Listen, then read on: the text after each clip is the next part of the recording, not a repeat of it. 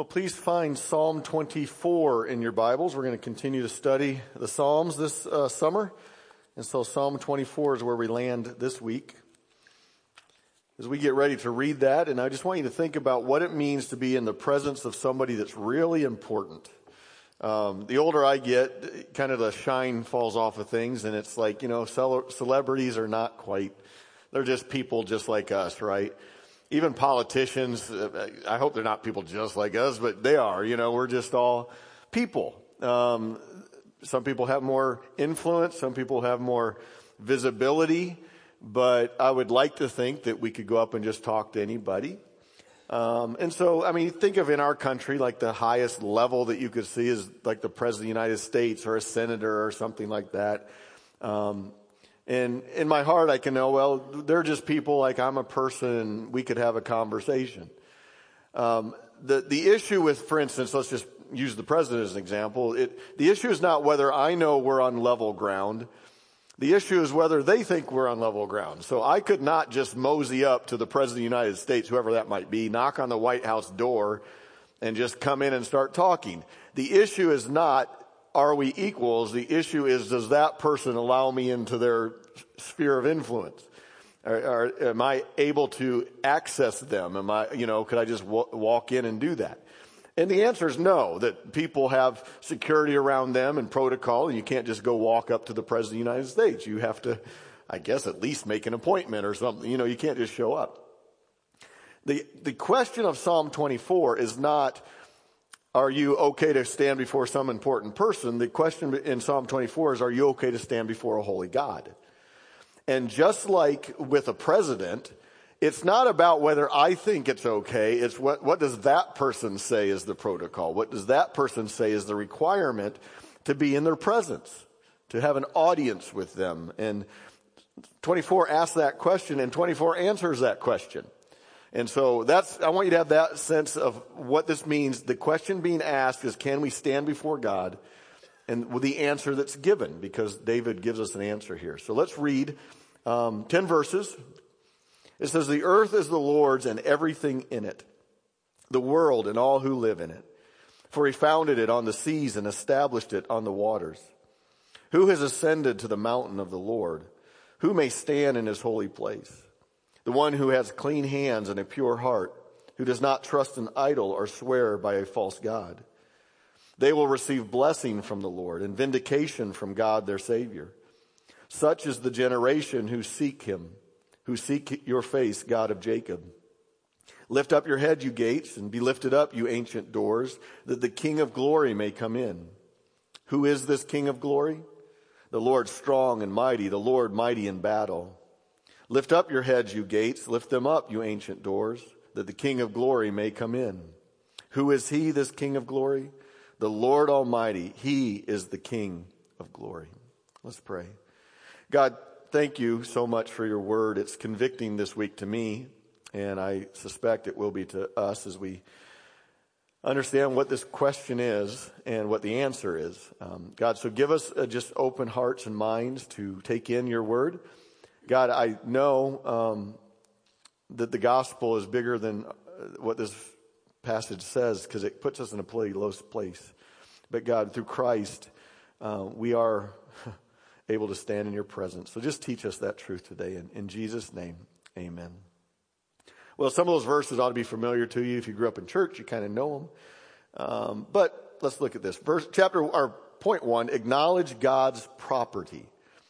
Verse 1 starts by basically telling us that God owns everything. So point A is the reach of God's ownership. When it says in verse 1, the earth is the Lord's and everything in it, the world and all who live in it. It's a pretty broad statement, and it's true.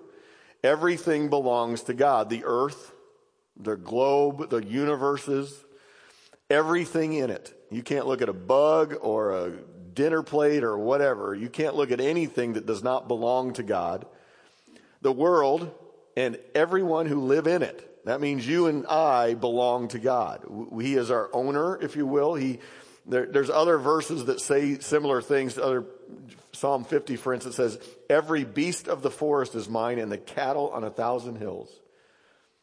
Psalm 89:11 says, the heavens are yours, and yours is the earth. You founded the world and all that's in it. And Ezekiel 18 says, everyone belongs to me, or the King James says, all souls are mine. We belong to God. I'll tell you why here in a second, because David goes on to tell it, but just think of the implication just of that alone, that God's ownership extends to you and to me, that my life, my thoughts, my actions, my time, my money, everything that I do belongs to God. That means that I should do what God tells me to do. We should obey God for sure. It also means that we should not sin.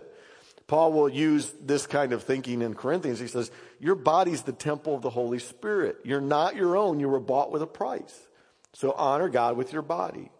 It's why we worship God. It's why we, as the psalmist says, we kneel before the Lord, our Maker. It's why we tell others about God, because everyone belongs to God. And that's why John Piper famously said, evangelism exists because worship doesn't.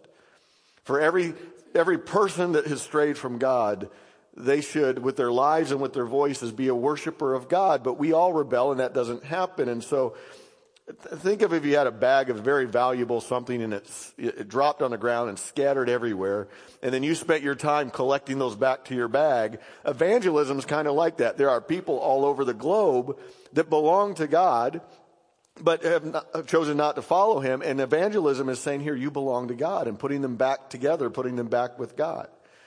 And so just verse 1 tells us all those things. Well, it's not just the reach of his ownership. Point B is the reason for his ownership. And I've kind of alluded to this. Verse 2, for he founded it on the seas and he established it on the waters. He made everything.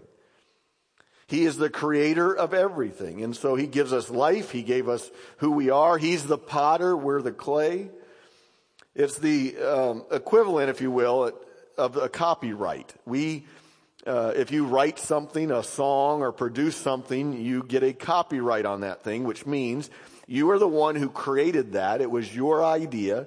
And that thing, that song, let's use that song can only be used like you choose to let it be used. So, for instance, here at church, we have to have what's called a copyright license, so that when we sing these songs that somebody else wrote, it can go off into YouTube world. And they say, okay, you paid the person that created that, and you're using it in a way that they say is appropriate. Okay, that's the copyright laws. Well, we are God. We're copyrighted by God. It was his idea to make us. He created us, and by the one who's the copywriter, he gets the right to say how we should be used, where we should function, and all that kind of stuff. Now, we rebel. We do copyright infringement all the time. Because we just do what we want to do, and we don't consider, no, he's the one that created us. He has the right to tell us what to do. All creation except mankind signifies this, right? Psalm 19, the heavens declare the glory of God. That psalm goes on to say, but there's men that don't. That's why they need the word of God to line it up. And so when Romans 3:23 says all have sinned and fall short of the glory of God, it means we're not doing what God created us to do, and we certainly don't reflect who he is. And so he is not just owner of everything. The reason is because he's created everything, including your life and my life. Secondly, ascending to God's presence. So we know everything is his property. Now here's the question that's asked here. Who can stand before a holy God like that? The one who created everything? The one who's totally perfect? Well, the question is asked there in verse 3, who can ascend to the holy mountain of the Lord? Who can stand in his holy presence? That's the question. And that question is not about stars and planets. It's about who? It's you and me. Who is qualified to stand in his presence? So A is the presence of the holy. Psalm 15 asks the same question, and I'll read more of it later. Lord, who may dwell in your sacred tent? Who may live on your holy mountain? And as I said at the introduction, it's not a question of, do I think I'm qualified to stand before God? It's a question of, does God think I'm qualified to stand before God? It's, as the creator, as the copyright holder, he is the one that gets to set that standard. And again, he's holy and he's perfect. And if a holy, perfect God allows unholiness in his presence, well, then he's no longer holy. We've defiled that. And so the standard's pretty high, as I think we'll see. Hosea will rebuke the nation of Israel because they keep turning from God, and at some point they say, prepare to meet your God. Prepare to meet your maker. I don't know if you've ever said that to anybody or had that said to you, but that's a threat. It's like, I'm going to kill you. It's not just you're going to die, though. You're going to go be face to face with the one who made you with a purpose in mind. And I just want you to think for a second, the soberness of that you will someday meet your maker. Okay? Not just run into him, but be accountable to what you've done with his creation. Well, the answer is found in verse 4, and it's my subpoint, a pure heart. The question is, who can stand in the presence of God? The answer is somebody with a pure heart. Okay? Now, we're going to really dig into this for a second because I want you to know something. This should, I think, convict you in many, many ways. But stick with me. It's been very convicting to me. But I'm telling you, when you stick with it and you realize the true issue, you can begin to make some headway in that area and actually find hope there and ultimately see Christ there. And so don't check me out here because I don't think you will. I know you well enough to know that you'll get what I'm trying to tell you. So verse 4 says, the one who has clean hands, a pure heart, who does not trust an idol or swear by a false god. In the NIV, there's actually a subnote there, a footnote that says, or swear falsely, and I'll get into all of that. So that's the question, who can stand? The answer is somebody with those attributes, somebody who has a clean hands and a pure heart. And again, from Psalm 15, it asks it in the same way. Lord, who may dwell in your sacred tent? Who may live in your holy mountain?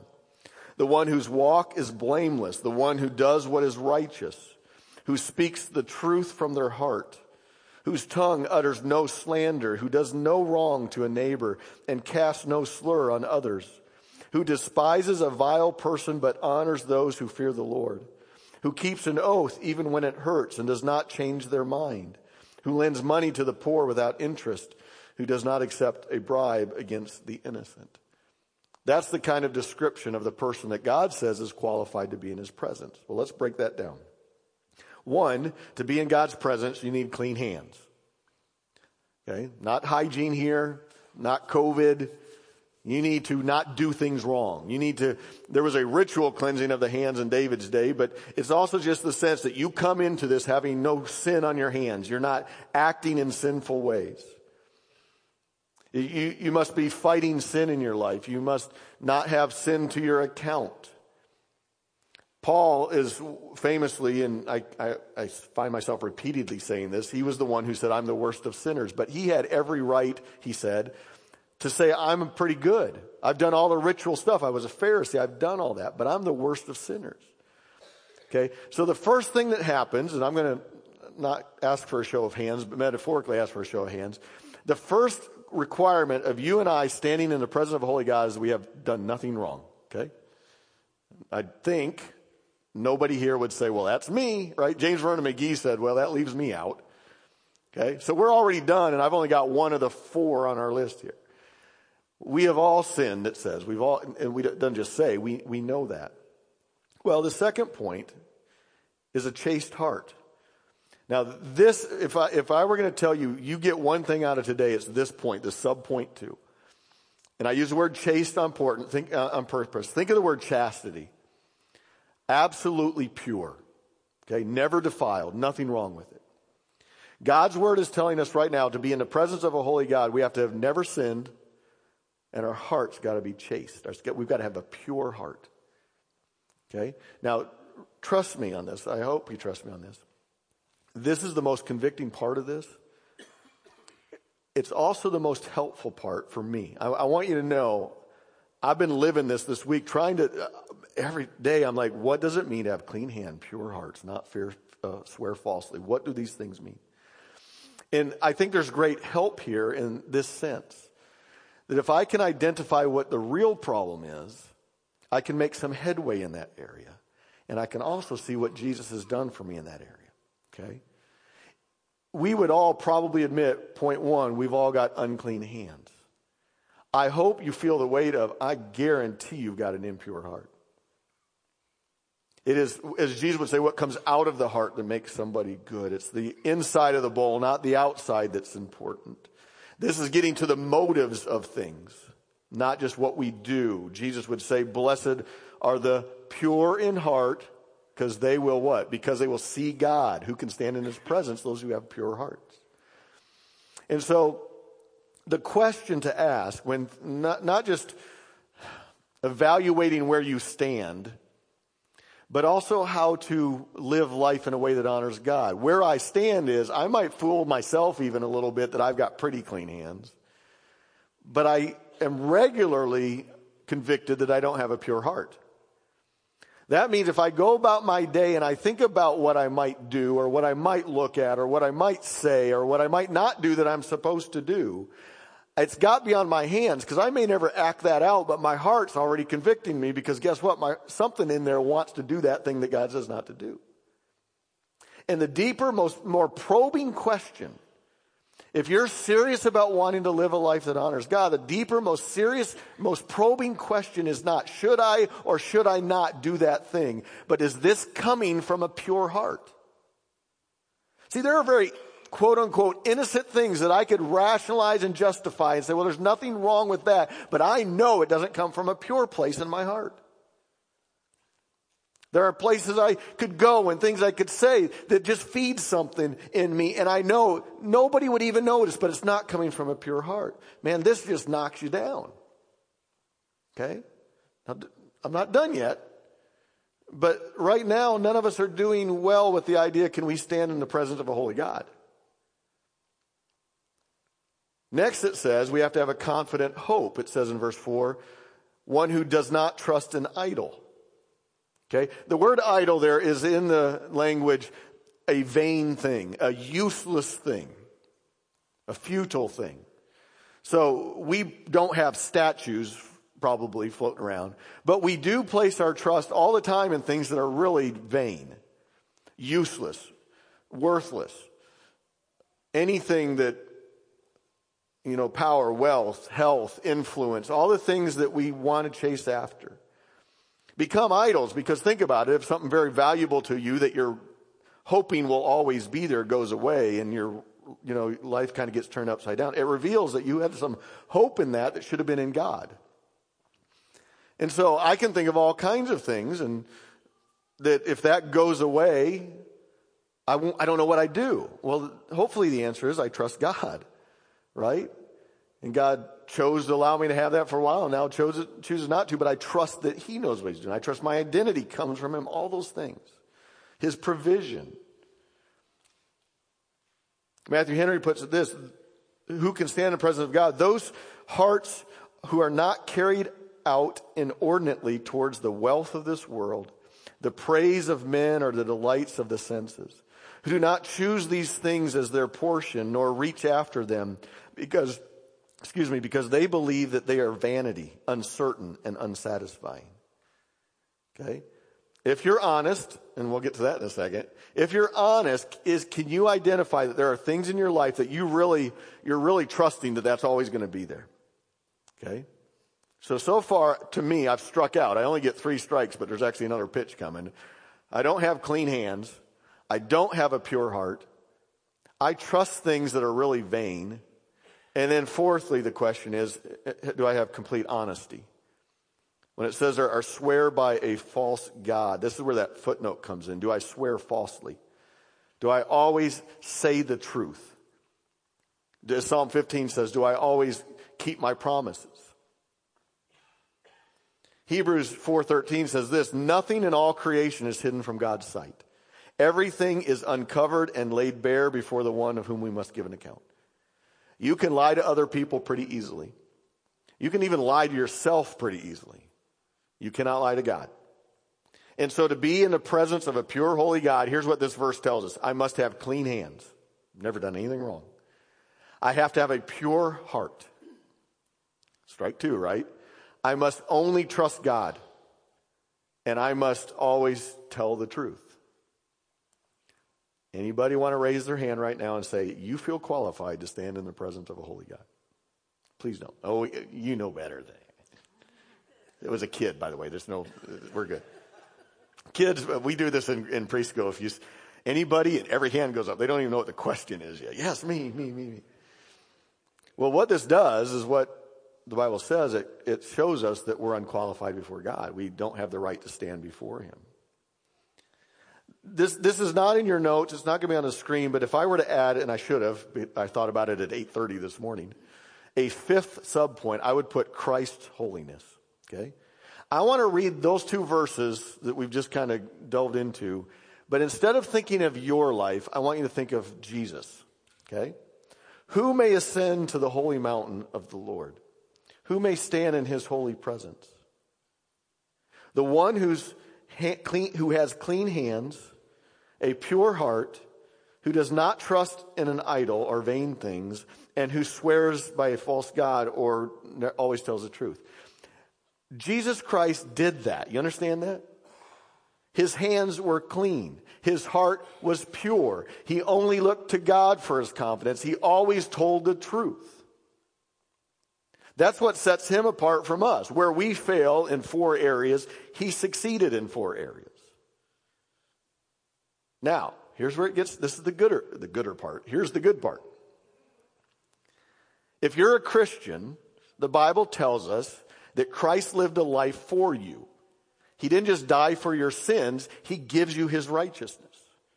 So I want to ask a question I asked you before, and only one kid. He got it right after all. In Christ, how many people here are qualified to stand in the presence of a holy God? That's the gospel. On my own, I have unclean hands and an impure heart. I trust things I shouldn't trust. I don't tell the truth. In Christ, I can say, I have clean hands, a pure heart. I don't trust idols. I don't swear falsely. We are told over and over, and Titus says it this way, he saved us not because of the righteous things we have done, but because of his mercy. There's a parable I think we covered at one point about a wedding feast where a man shows up with his own clothes. And remember, the king provided clothes for the guests. And the king comes out and says, what's that guy doing? And he's not dressed for the occasion, because he was wearing his own righteousness, not the righteousness of Christ. So this is wonderful news if you get to the good news part of it. Because all of us, I think, failed 1, 2, 3, 4. Christ lived up to 1, 2, 3, 4. And when we get saved, he comes and gives us, guess what? He acts as if we've never sinned. We're no condemnation. He gives us a new heart to desire the things of God. He does all those things for us. And so point C is the privileges of holiness. Well, if that's true of you, if you've given your life to Christ, there's some blessings that come from that. That's what verse 5 talks about. They will receive blessing from God. So if you are the kind of person that can stand in the presence of God because you have clean hands and a pure heart, and down the list, because of Christ and his mercy, then there's blessings that come with that. Now, there are practical blessings. If you live a life that honors God as his maker, as he is your maker, holding the copyright to your life, and you live your life in a way that he intended, there will be these practical blessings to that. By and large, life is better when you honor God. But there's also, as we just covered, not just a practical side to that. There is this righteousness. We are blessed because we're in Christ, not just the way it's lived out. Because as verse 5 goes on to say, and we receive vindication from God our Savior. The wording there in the Hebrew, vindication is one way to say it. It means we receive righteousness from God. He views us, we've been vindicated. It's as if we did have clean hands and pure hearts. That we have this vindication. And so Jesus would say this, blessed are those who hunger and thirst after righteousness, for they will be filled. It is what God does for us when we trust Christ. He gives us those clean hands and pure hearts. So point 3, and this is kind of the application point before the application point, but it says in verse 6, such is the generation who seek him, who seek your face, God of Jacob. So point A is, do you want the King of glory in your life? Are you seeking him? And when it says the generation, so that kind of group of people is the kind of people that seek after God. Seek me and find me, he says, right? And so the question before us is, are you the kind of people that wants to have God in your life? Do you want him to be blessing you? Do Do you want to have a clean heart and clean hands and pure hearts? Do you want to trust him only? Do you want those things? And when it says generation, it's something that you have to do for yourself. So it's not like my grandma went to church all the time, so I'm good, right? Every new generation, every individual has to come to that point where they say, yes, I want the King of Glory in my life. And I'll get to who the King of Glory here is in a second, because I answer that too. But point B, I think, is a little, I don't want to call it another level, but another nuance of this. Not only do you want the King of Glory, but do you welcome the King of Glory? I'm convinced there's a lot of people that want the blessings, want what's good about God in their life, but they don't welcome him as their king. Go back to the copyright issue or the potter and the clay issue or illustration. If I want to be the best pottery that God can make, then guess what? I let his hands mold me into the shape that he wants to mold me, right? And there's a lot of people that want to be a really cool pot, but they don't want the maker to mold them into that shape. There's some people that want to be a really cool song for God, but they don't want to sing according to his lyrics. And so it's one thing to say, I want God in my life. It's a totally different thing to say, I welcome him in my life as the King of Glory. That's what the psalmist is getting at. And so there's a redundancy here because it's a song and they sing this back and forth probably as the ark was coming into the temple. Lift up your heads, this is verse 7, you gates. Be lifted up, you ancient doors, that the King of Glory may come in. Verse 9, lift up your heads, you gates. Lift them up, you ancient doors, that the King of Glory may come in. The call is for a city here to open the gates and welcome the presence of God. That was true with the Ark of the Covenant, probably coming into Jerusalem. I want you to think, too, of Jesus coming into Jerusalem, the triumphal entry. The city really didn't open its gates for him at that point, totally. I want you to think of him ascending to heaven. So think of that. Jesus left the glories of heaven, became a man, lived with clean hands, pure hearts, all that stuff. And then he would return into, you think heaven welcomed him back with open arms and open doors? You bet that God did, right? But I also want you to think, and this is where it becomes personal. Have you opened the doors of your life in this way, welcoming the King of Glory into your city, into your home, into your heart? Again, not just wanting God around, but you welcome him as your king. That's part of the picture the Bible talks about accepting Christ and bringing him in. Well, point C begs the question, if you want him in your life and you welcome him in your life, who is he? Who is this King of Glory? And you can picture this as verse 7 and 9 said, open the doors. Verse 8 and 10 answer that question, and they basically say, well, who knocks? I used to say who's knocking at the door. Now it's who my ring just told me somebody's at the door, right? We naturally, when we hear a knock at the door or a ding or whatever, say, who's there? And it goes like this. This is not a joke. Knock, knock. Who's there? The King. The King who? The King of Glory. The one who created you. The one who has right on your life. And the one, by the way, and this is how this story goes, who has conquered death and sin and all those things that separate. It's the victorious coming of the King back into the city. And so it's the King of Glory, it says in verse 18. He is the Lord strong and mighty, the Lord mighty in battle. Who is he? The King of Glory. This is verse 10, the Lord Almighty. He is the King of Glory.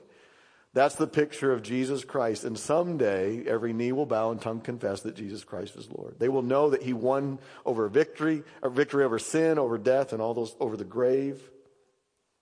But this all points us to Jesus, and it's a matter of asking him to be our Lord and Savior. F.B. Meyer says this, and it's about to close. This psalm is accomplished in us when Jesus enters our hearts as King to reign. And it will have full realization when the earth and its population welcome him as their king. That's what this psalm story tells. So here's the real application, I guess. One, have you acknowledged that God is the creator? Can you get that in your mind? That he made everything, the earth and all that is in it, the world and everyone who lives in it. That means you, that means me. He's the creator. He's the one who holds the copyright on your life and has the authority to say, I can use you like that and not like that. Secondly, have you accepted Christ? Have you welcomed him into your home, into the heart? If you opened wide the gates and said, welcome in, King of glory. You have the right to do with me what you need to do. And thirdly, and this might sound a little weird, but are you advancing Christ-likeness? Meaning, I hope I made the point that your clean hands, your chaste heart, your confident hope, your complete honesty come from Christ and not you. Okay? That's how you stand in the presence of a holy God. But Paul is very clear about this. Because those things are true, guess what? We ought to be pursuing clean hands. We ought to be pursuing a chaste heart, putting our hope in God and God alone, and being completely honest with ourselves, with God, and with everybody else. It doesn't mean, Paul would put it this way, so since that's true, should we just keep sinning? No. We should try to have clean hands. And so I'm going to hopefully help you here, help you nail this down. This is what God's been working on in my life. Are you doing things you know you should not be doing? Is there sin in your life you need to stop? Then you don't have clean hands. Positionally, yes, you do in Christ if you're a Christian, but you know better. Okay?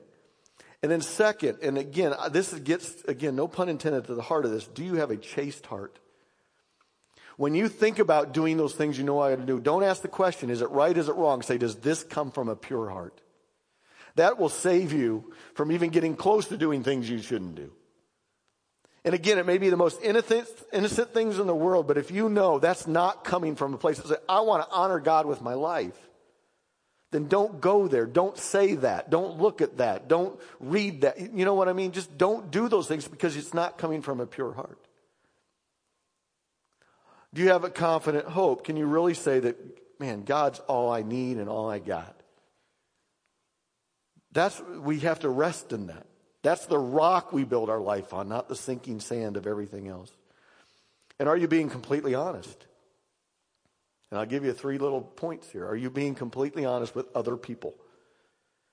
The church should be, I hope it is, a place where we've said it over and over. In fact, this last week, somebody commented, this is the first church I went to where the preacher didn't act like he was better than everybody else. So I'm worse than all of you, and I know it. And I hope you have that same attitude. It's not about me. This has got to be a place where we can be completely honest with one another and say, I'm struggling with this. And frankly, after listening to this, you might say, I'm not just struggling with my heart's messed up, right? Paul would write a whole chapter in Romans about this. I don't do what I want to do. So I hope you're being honest with others. I hope you're being honest with yourself. It's easy not to be. It's easy to justify and rationalize and look real strong at somebody else's sin and just ignore it in your own life.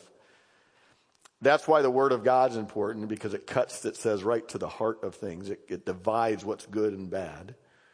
And so I hope you're being completely honest with yourself. And I hope you're being completely honest with God, most importantly, I suppose, because, again, He knows whether you are or not. You can fool them, you can fool yourself, but you're not going to fool Him. Okay? And so I hope you're at the place where you want to be just open before God. Confess your sins, and He is eager to forgive you and give you the righteousness of Christ. It's the most amazing story. So, as we wrap, you need to know Christ, and you need to live in that truth of what it is. We're going to sing this song, and it's really going to be our closing prayer today. I'll come up and say amen, but I want you to view this last song as a prayer. You know it. You could probably guess what it is. Give us clean hands. Give us pure hearts. Let us not lift our souls to another. God, let us be the generation that seeks your face, O God of Jacob. Let's pray. God, we're going to sing that, and I pray that it's an honest prayer. God, this has been very convicting, but also refreshing this week for me to know that I do not qualify to stand in your holy presence. Who can stand before you? Not me. I don't have clean hands. I don't have a pure heart. God, I don't trust you only, and I don't always tell the truth. But God, I know that Jesus did those things, that He had clean hands and a pure heart, that He only trusted you and He always told the truth. And God, because of your mercy and grace, I stand before you knowing I'm qualified to be in your holy presence. God, there are some here today who may be trusting in their own righteousness. They may think their hands are pretty clean and that their heart is okay and the lies they tell are justified. And God, would you just wipe that away from their thought process and help them see they need you. They need to open wide their gates and welcome the King of Glory. Thank you, God, that you give us these things. And as we leave here, as we pray this, as we sing this, may it just come from the most honest place in our hearts, God. Give us clean hands and pure hearts. Let us not lift our souls to another. Pray this in Jesus' name. Amen.